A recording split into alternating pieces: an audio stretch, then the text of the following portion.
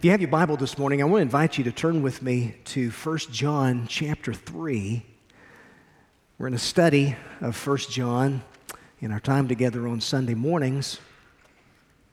1 John chapter 3. I want to ask you this question, and before you immediately answer it, I want you to think about it in your mind. Don't answer it out loud, but what would you say is your greatest hope as a man or a woman? What is your hope? What is hope? How would you define hope? Maybe we start there. The Oxford English Dictionary defines hope as a feeling of expectation and desire for a certain thing to happen. Hope is a desire accompanied by expectation or belief of fulfillment. To hope in something is to cherish a desire with anticipation. It's to want something to happen or to want something to be true. Now, honestly, I can't think of anything more important to persevering in life than real hope. Hope is what keeps a person moving forward, even against all odds. Hope is what keeps an underdog feel as though he has a chance, even though he's outnumbered, even though he's outgunned. What is it that keeps him putting one foot in front of the other? It's hope. It's what leads someone to ride out a storm. It's what leads a person to attempt great things. Hope is what leads a person to not quit even when they're discouraged. God-given hope is a real source of strength in the midst of life's storms.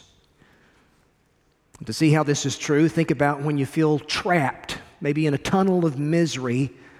It's hope that points to the light at the end, and it's hope that tells you it's not an oncoming train. When we're exhausted, it's hope that infuses us with fresh energy and determination.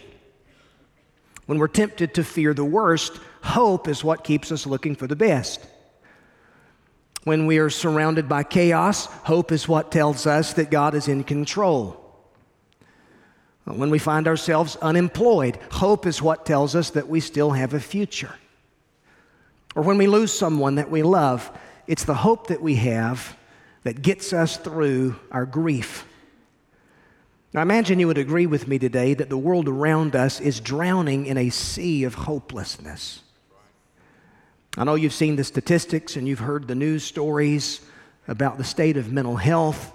It's the epidemic or pandemic that nobody's talking about right now. What does the Scripture say even about lost humanity, how it's without hope and without God in the world? It's a terrible thing to be hopeless.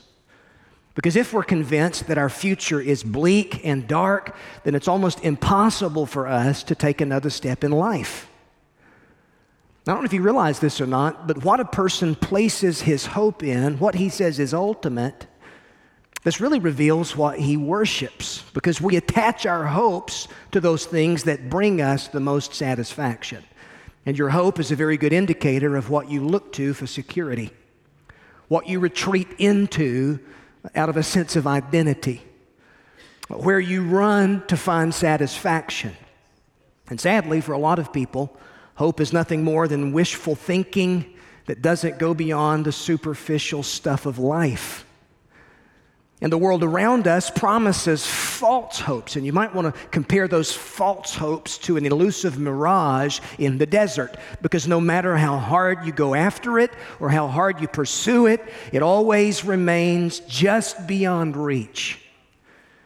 And I'm even convinced that many of us within the church have misplaced hope, the result of which is so much inconsistency in life. Misplaced hope leads us to assign ultimate value to temporary things. We take good things and we turn them into God things in our lives, all out of a sense of misplaced hope. Misplaced hope is the reason for so much confusion in our minds as to the nature of the Christian life. And somewhere along the way, we've bought into this idea that says, if my circumstances are not just right, then I can't be happy. I can't be happy unless I have a certain thing, live in a certain place, look a certain way, And so much of our hope rides upon things which are in this constant state of flux, and then that leads us to become controlled by our emotions. And Christian people should never be controlled by their emotions. It's what happens when you look to your circumstances as a quick fix in your life.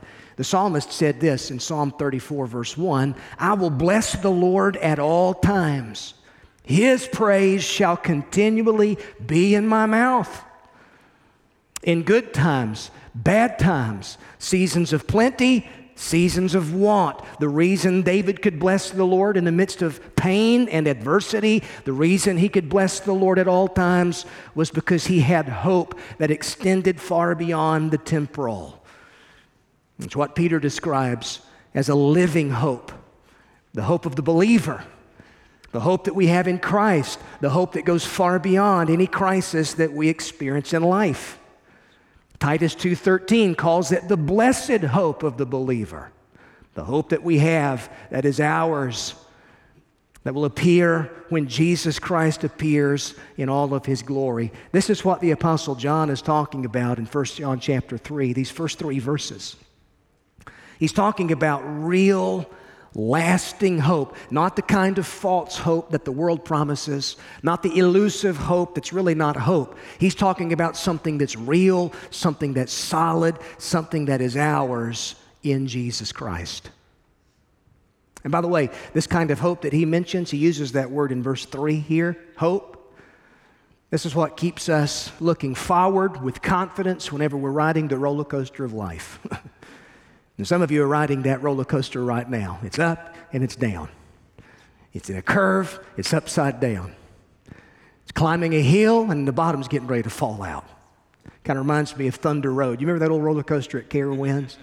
I tore it down some years ago, but I can vividly remember you're climbing that hill, you're clickety, clickety, clickety, clickety, clickety, that old wooden roller coaster, but there's a series of 4 signs as you're making your way up the hill.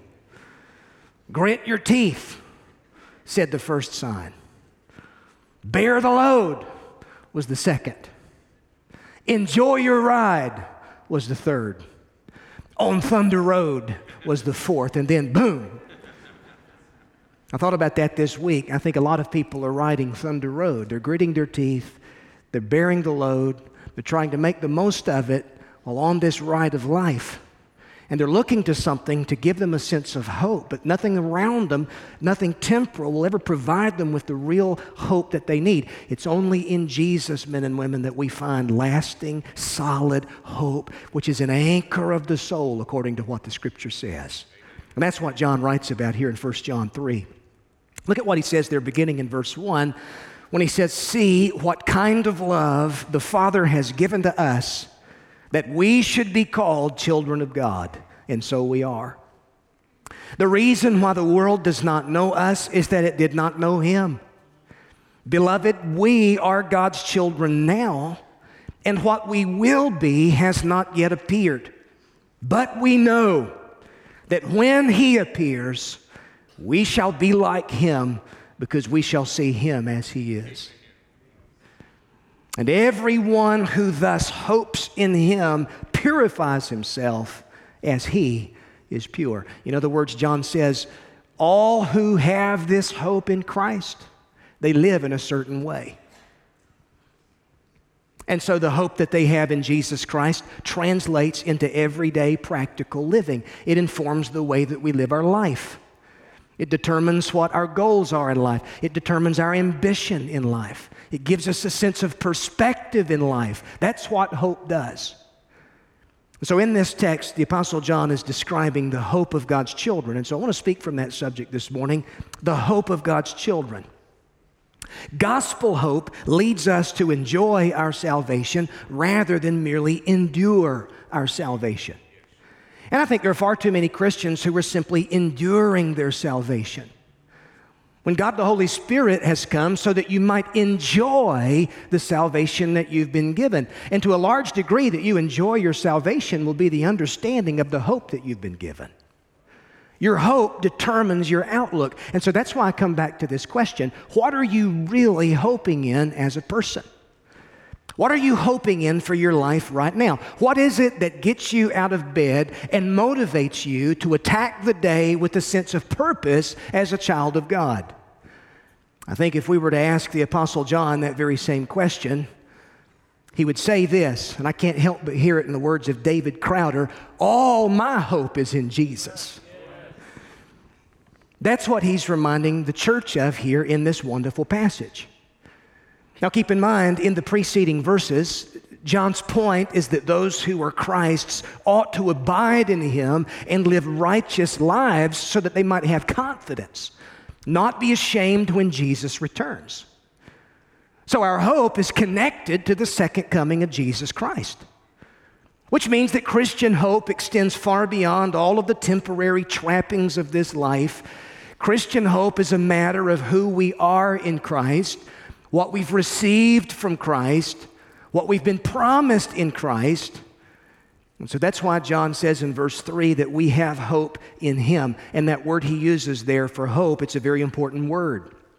When we think of hope, we associate it with wishful thinking, without a guarantee that what we want will ever materialize. Earthly hope carries with it an element of uncertainty, but the word that John is using here in verse 3 is a word that speaks of certainty. It's a deeply settled confidence. Confidence based upon the promises of God. It means there's no uncertainty here, because if there was, we would have no basis for hope. And so Christian hope is not some pie in the sky, wishful thinking on our part. It's not dependent upon the stock market. It's not dependent upon the weather. My hope is not dependent upon my mood or how I'm feeling at any given moment. No, this hope that I have as a child of God is solid. It's sure, steady. It's a steadfast anchor for the soul. And so John here describes a number of things. He describes for us the way that we've come to experience this hope. He defines the expectation of this hope that we have, and then he explains for us how it's expressed in our daily living. So notice with me, number one, what John says about the experience of Christian hope. He says, behold, or see what kind of love the Father has given to us, that we should be called the children of God. The idea is, this is an attention-grabbing statement that John intends for his readers. He's saying, get a load of this. Behold, what manner of love the Father has given to us. That word, what kind or what manner. This is the same word that's used in Matthew 8:27 when the disciples were out at sea. Jesus calms the storm, and they say, what manner of man is this? What world does this man come from? John is saying something similar here. He's saying the love that we have experienced in the Father, that we've been called his children, this is something out of this world. This is something that we can't even really begin to describe. So this is a statement of amazement here that's intended to provoke worship. And essentially, within these verses, the apostle wants us to know something about what we were, what we are now, and what we will be in the future. And so hope for us as a Christian, it has to do with remembering what we were, knowing who we are now, and keeping in mind what we're going to be in the future. So let's just walk through this for just a moment. What does John really say about what we were? Well, the reason that this is such an amazing statement in verse 1 is that it's upon sinners that God has set his redemptive love. Why is this such a shocking statement? Behold, what manner of love the Father has given to us, that we, as in we of all people, should be called the children of God. Why does this statement provoke wonder? Well, if you think that you're such a lovable person, this statement probably doesn't provoke much wonder in your heart. You're probably thinking, yeah, God ought to love somebody like me because everybody else does. When you understand the intention behind this statement, John is saying when you consider who you were before you came to faith in Jesus Christ, when you keep in mind the fact that you were a sinner, alienated from the life of God, separated from the life of God, not part of the commonwealth of Israel without hope, without God, undone in this world. It's an astounding, amazing thing that it's on you that God has set His redemptive love. It's the same thing that the Lord God tells the children of Israel in Deuteronomy chapter 7 when He says, you're a holy people to the Lord your God. God has chosen you to be a special people for Himself, a special treasure above all the peoples on the face of the earth. The Lord did not set His love on you nor choose you because you were more in number than any other people. You were the least of the peoples. But God's choice of you is because God has set His love upon you. This is the same thing that John has in mind here when he's speaking to believers. So you consider what we were.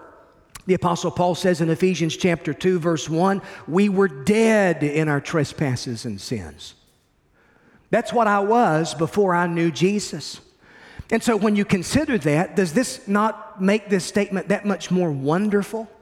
Behold, see what kind of love the Father has given to us, that we of all people, undeserving people, should now be called the children of God. So that's what we were. But then notice what we are now. It's through Jesus Christ that we are now members of the family of God. God calls us His own dear children.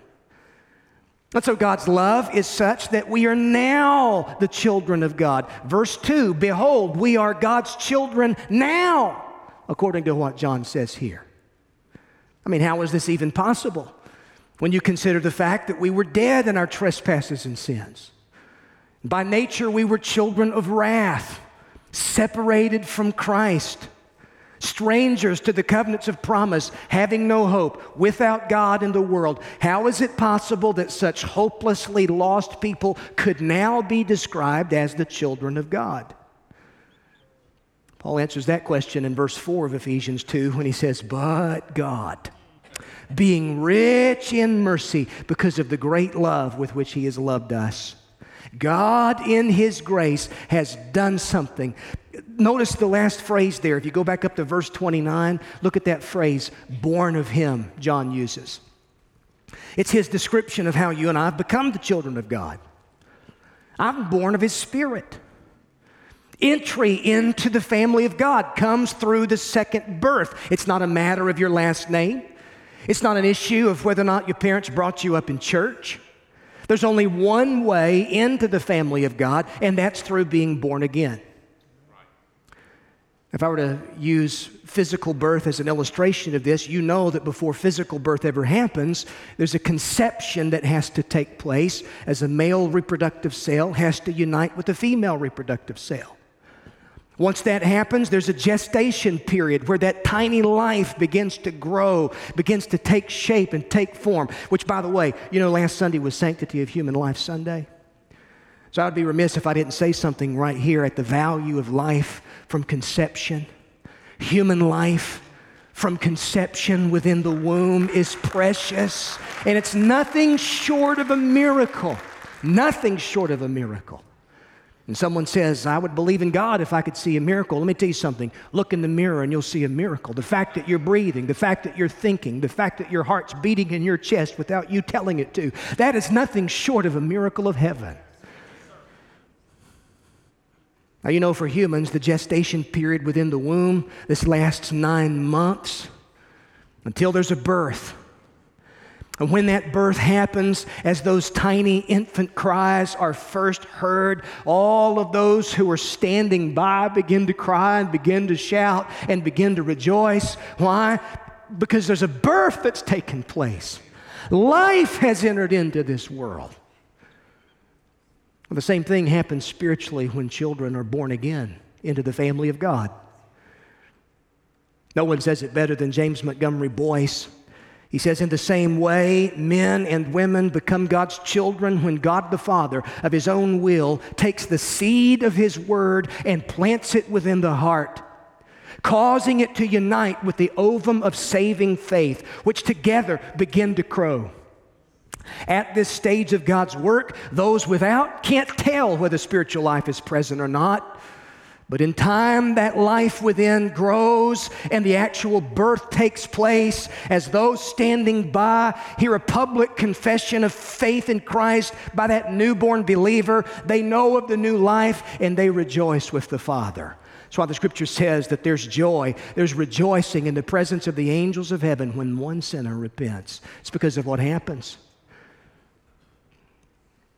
I can't describe it. I can't explain it. But there's nothing short of a miracle as the Word of God is preached and as we share the gospel. And people hear, the Scripture says faith comes by hearing and hearing by the Word of Christ. As the seed of the Word is scattered and the Spirit takes it and implants it within the heart and it's united with faith, there's a birth that takes place as a person becomes a member of the family of God by the power of God's Spirit. That's what happened to you if you're a believer. That's how you've become a part of this forever faith family. And it's nothing short of a miracle when you consider what you were. And oh, how encouraging it is and how comforting it is when you consider now what you are by means of God's grace. And the fact that the Spirit of God has been sent into our hearts crying, Abba, Father. The fact that the Spirit living within us as believers now bears witness with our spirit that we are the children of God. In the long, dark night of the soul, when you feel like the bottom has fallen out of your life, take a trip down memory lane and remember what you were before you met God. But then contemplate what you are now by means of God's redemptive grace in Jesus Christ. And let me tell you, that'll give you something. It'll help you through that season. But you see, it gets even better than that. John doesn't want us to just contemplate what we were and consider who we now are. He says, let me tell you what you're going to be. Let me talk to you a little bit about the future. You've got something to look forward to. What we were, what we are now. Verse 2, John talks about what we will be one day. God has a wonderfully bright future planned for His children. As a child of God who's born of Him, belongs to Him, what is the ultimate goal of my life? It's that I become like Him. And that's exactly what John gets at there in verse 2. Beloved, we are God's children now, and what we will be has not yet appeared. It's not yet been made manifest. We've been given some clues. We've been given some wonderful promises. But let me tell you what we know, John says. We know that when He appears, we shall be like Him because we will see Him as He is. And Paul actually writes about this very thing in the 8th chapter of Romans. In fact, flip over there for just a second. Romans chapter 8. We think of salvation, most of the time we think only in terms of justification, the fact that I've now been declared righteous through faith in Jesus Christ. And how wonderful that is. But you know, salvation is so wonderfully beautiful. It involves regeneration, spiritual life that's been given. It involves justification. You've been declared righteous. It involves sanctification. You're being molded by the Spirit into the likeness of Christ. And it also involves future glorification, which means one of these days we're going to experience the redemption of the body. It's what the New Testament writers talk about when they refer to the future resurrection that we have. It's what Paul describes in 1 Corinthians chapter 15 when he says that we have a resurrection body that will be glorified, patterned in every way according to Christ's resurrection body. And so this is what the Apostle Paul talks about in Romans chapter 8. Look down at verse 19 where he says that creation itself waits with eager longing for the revealing of the sons of God. For creation was subjected to futility, not willingly, but because of Him who subjected it in hope that the creation itself will be set free from its bondage to corruption and obtain the freedom of the glory of the children of God. So we know that the world that we live in presently is a fallen world. The reason there's cancer and COVID, death and depression, pain, disappointment, disillusionment, evil in the world. It's because we know that we live in a sin-cursed world that's fallen. And creation itself is waiting for something that's going to happen in the future. Verse 22, for we know that the whole creation has been groaning together in the pains of childbirth until now. And not only the creation, but we ourselves, who have the first fruits of the Spirit, groan inwardly as we wait eagerly for adoption as sons, the redemption of our bodies. What we're waiting for, what we're looking forward to, what is our hope that's in the future still, it's the redemption of our bodies. For in this hope we were saved, Paul says. Now, hope that's seen, it's not hope. For who hopes for what he sees? For if we hope for what we do not see, we wait for it with patience. Likewise, the Spirit helps us in our weakness. For we do not know what to pray for as we ought, but the Spirit Himself intercedes for us with groanings too deep with words. And He who searches hearts knows what is the mind of the Spirit, because the Spirit intercedes for the saints according to the will of God. You know what that means? Simply means that while we're waiting for this future hope, we've not been left as orphans in this world. The Spirit of God has come to live within us and comfort us and strengthen us and be with us in the midst of those fiery trials and circumstances of life.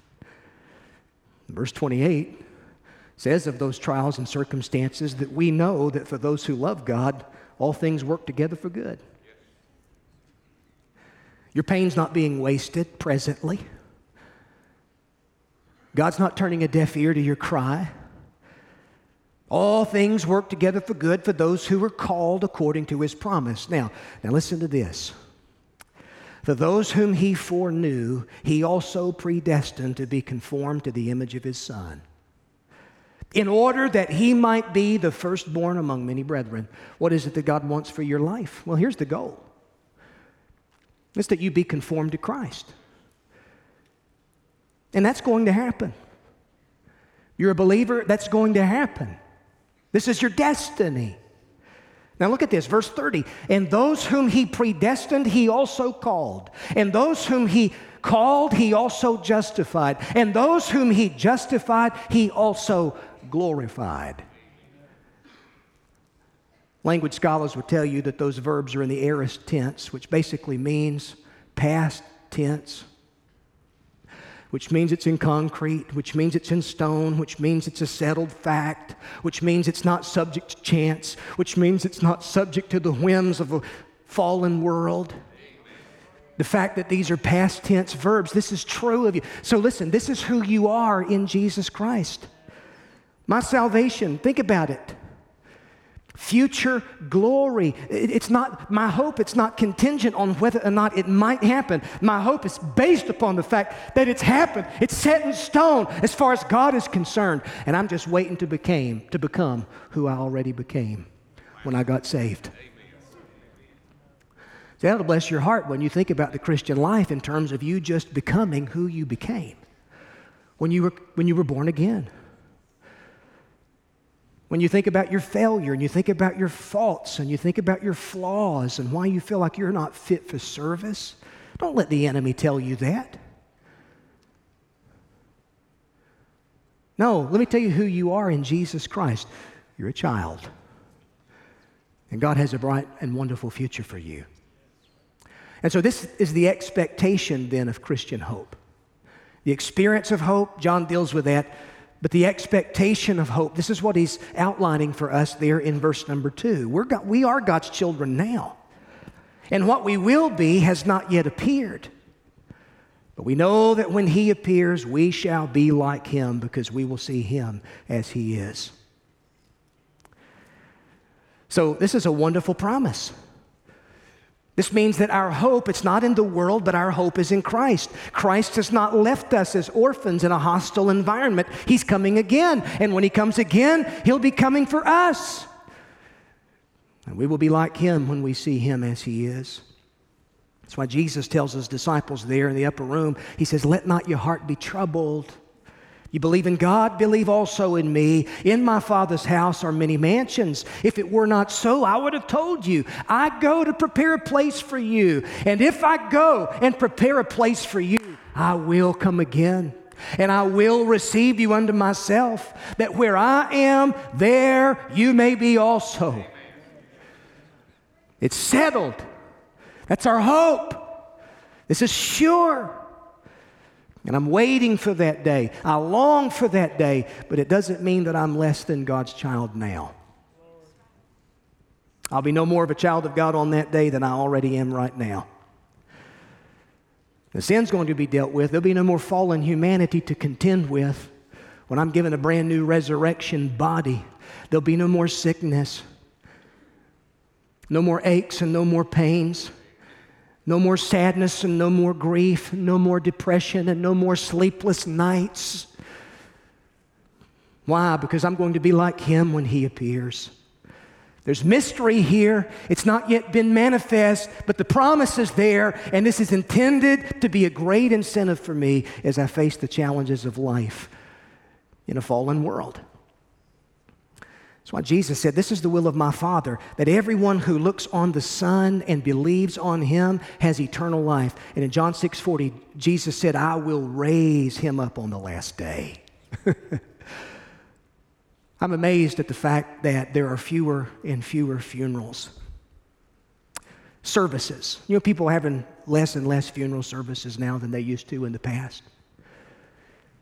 Someone says, well, why is that? Well, people will tell you they don't want to go through all of the expense and they don't want to go through the burden and the trouble and all. I can't help but believe it's because people have no hope.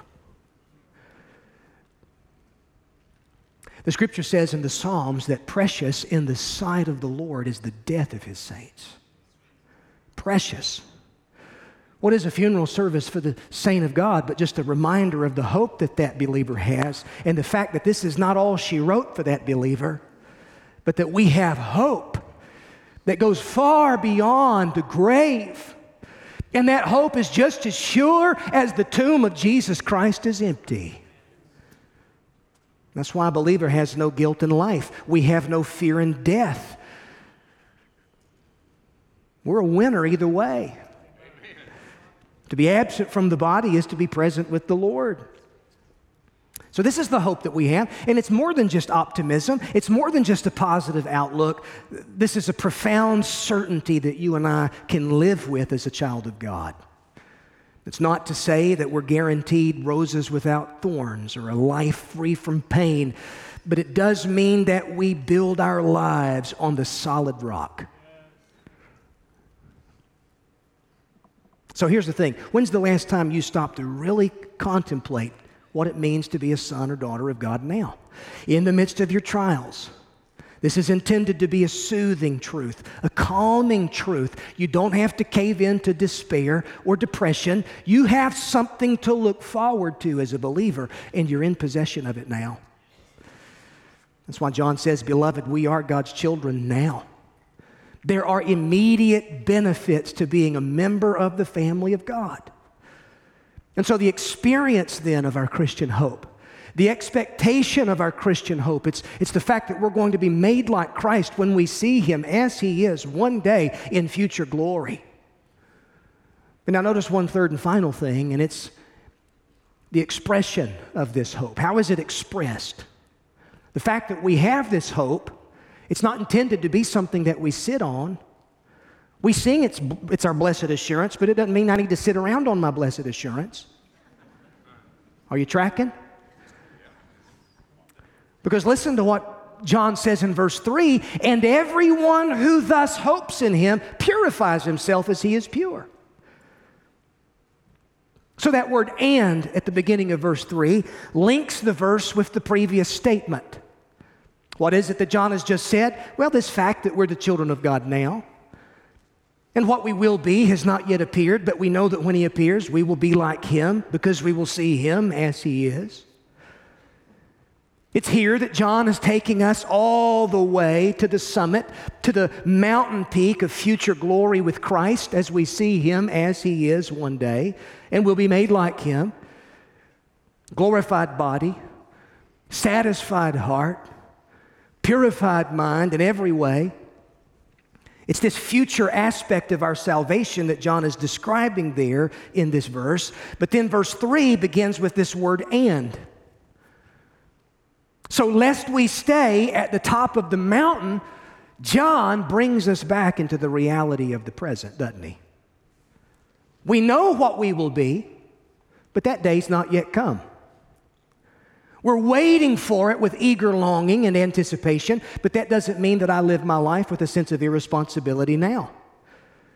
It doesn't mean that my life in this world is going to be easy. My hope leads me to live in a certain way. John says, everyone who has this hope in Christ purifies himself as he is pure. So in just the space of a few brief words, John brings us from the mountain of glory to the plain of everyday life. But what we've seen on that mountain deeply affects us, doesn't it? What we do with what we've been given matters greatly. What we know about the future excites us, and it ought to translate into some incentive for life. You know what John does from verse 2 to verse 3? Reminds me of the text in Luke chapter 9 where the disciples had been on the Mount of Transfiguration there with Jesus. Peter, James, and John, they had witnessed the Lord transfigured. They saw him in all of his glory. They witnessed a dazzling display of power, unlike anything that they had ever seen.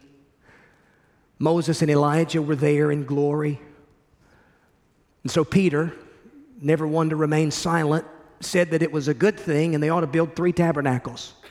Let's just stay here, Lord. And before he could finish speaking, there was a voice that came out of that cloud of glory that said, "This is my beloved Son. Listen to him." After the voice had spoken, there was no one there but Jesus. And it was a mountaintop experience of glory. Verse 37 of that same text, just the very next verse, Luke says, on the next day when they had come down from the mountain, a crowd met him. A man in the crowd had a son with an unclean spirit, brought him to the disciples for healing, but they weren't able. I read that in that passage, and it's the contrast that really stands out to me in the text. How quickly we can go from the mountain of majesty to the plain of problems where we all live. We can come together for worship in the corporate sense, and man, we can sing and we can preach and we can shout and we can enjoy each other's company, and then Monday morning rolls around and it's the same old stuff. We can go from the mountaintop to the plain of problems just like that. Are we to expect anything else living in a fallen world? Listen to me. God don't want us to live with our heads in the clouds. He wants us to keep our feet on the pavement of discipleship. But what we know about the future, what we look forward to about the future, this hope that I have in Jesus Christ, listen, I'm to take that hope with me everywhere I go, even into the valleys of life. Even as I deal with the junk and the stuff of life. There are wonderful experiences of awe and worship in the presence of God on the mountaintops of life, but they've always got to translate into the ordinary, everyday plains of obedience. And that's what John is saying there in verse 3. Listen to verse 3 in a variety of translations. The King James says it this way: every man who has this hope in him purifies himself, even as he is pure. The NIV says it this way: all who have this hope in him purify themselves, just as he is pure. Eugene Peterson paraphrases it this way in the Message: all of us who look forward to his coming stay ready with the glistening purity of Jesus' life as a model for our own. The unmistakable point of the verse is that hope in Christ is a major factor in how we presently live. It's hope that's personal. Notice John says, everyone who has this hope. Aren't you glad that it's personal? Aren't you glad that it doesn't just apply to a select few within the Christian family, but this is the hope of every member of God's family? God's dealing with us on the personal level here. This is experiential. Everyone who hopes in him. Society wants to deal with us on the group level. Society wants to assign us to some category. God deals with us on the individual level, even as he places us within his family as children. And you have this hope personally. You possess this hope. John says, everyone who thus hopes in Him. And so your hope is really no better than the object of your hope. But if your hope is in Him, how awesome is that hope? Because He won't fail you. He won't disappoint you. Our hope is fixed, founded in the eternal God of heaven. And John's point that it's really purifying. That word that he uses there, purify, it speaks of internal motive, not simply outward act. It's a type of mindset that's concerned with the mind, the heart, the spirit. The idea is that I avoid sin in my whole nature and whole being. I'm not simply concerned with actions, but attitudes. It means I have a deep desire within to be like Christ. It's the very desire that Paul expresses in the 3rd chapter of Philippians when he says that I may know Him and the power of His resurrection and share in His sufferings, being like Him in His death, if by any means I may attain to the resurrection of the dead. He goes on and says, not that I've already obtained it or am perfect already, but I press on to make it my own. The idea is he's so caught up in wonder of the fact that Christ has made him his own. Such love and grace and hope. This is what now leads him to press on in greater obedience and greater sacrifice. And he knows that it's through suffering and he knows it's through pain and difficulty that he will one day arrive at the finish line of faith. He says, this one thing I do, forgetting those things which are behind, he says, I press forward toward the goal. That's the same thing John's talking about in verse 3. Folks, isn't it just a wonderful yet mysterious way how the Holy Spirit uses even the struggles of life to strengthen us and build us up as He sanctifies us, purifies us, makes us more like Jesus? Some time ago, I read about the emperor moth and the way that it's transformed from a worm that crawls around in the dirt into a beautiful insect that flies through the air. You see, the thing is, its cocoon is shaped in a very unique way. And in order to develop into a perfect insect, that moth has to force its way through the neck of that cocoon in what really is hours of intense struggle. Entomologists explain that it's this pressure of what happens there within the cocoon as the moth is emerging from the cocoon. This is nature's way, really God's way, of forcing life-giving substance into the wings of that emperor moth. Now let's just suppose that you and I wanted to lessen the struggle and the trial of the moth. And so we decide, well, I'll take me some little snips and I'll lessen the struggle of this little creature. And with those snips, I were to snip away the restraining threads of that cocoon and make it easier for the moth to emerge. You want to know what would happen if I did that? The creature would never develop its wings.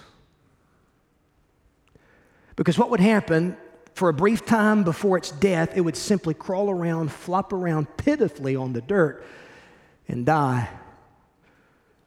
But the thing is, if the moth would be allowed to finish that struggle, its life would be transformed into a thing of beauty. Now, isn't that just a wonderful illustration of the Christian life? Somehow, in a mysterious way, the Spirit of God uses all of our sorrows and all of our suffering and all of our headaches and puts us in a cocoon of transformation. And not even the worst trials that life can throw at us can diminish our confidence in the promises of God.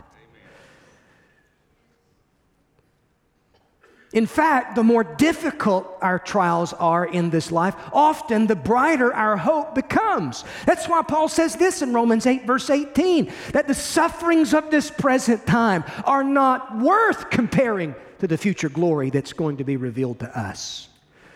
Or 2 Corinthians chapter 4, we're afflicted in every way, but not crushed, perplexed, but not driven to despair, persecuted, but not forsaken, struck down, but not destroyed. always carrying in the body the death of Jesus, so that the life of Jesus may also be manifest in our bodies, knowing that He who raised the Lord Jesus will raise us also with Jesus. Therefore, we do not lose heart. Even though our outer self is wasting away, our inner self is being renewed day by day. For this light and momentary affliction is preparing for us an eternal weight of glory beyond all comparison. As we look not to the things that are seen, but to those things which are unseen. The things which are seen are transient. The things which are unseen are eternal. Now here's the question. Is your hope in something that's seen and therefore transient? Or is your hope in something that's unseen and therefore eternal? And how you answer that question really will determine the way you live your life.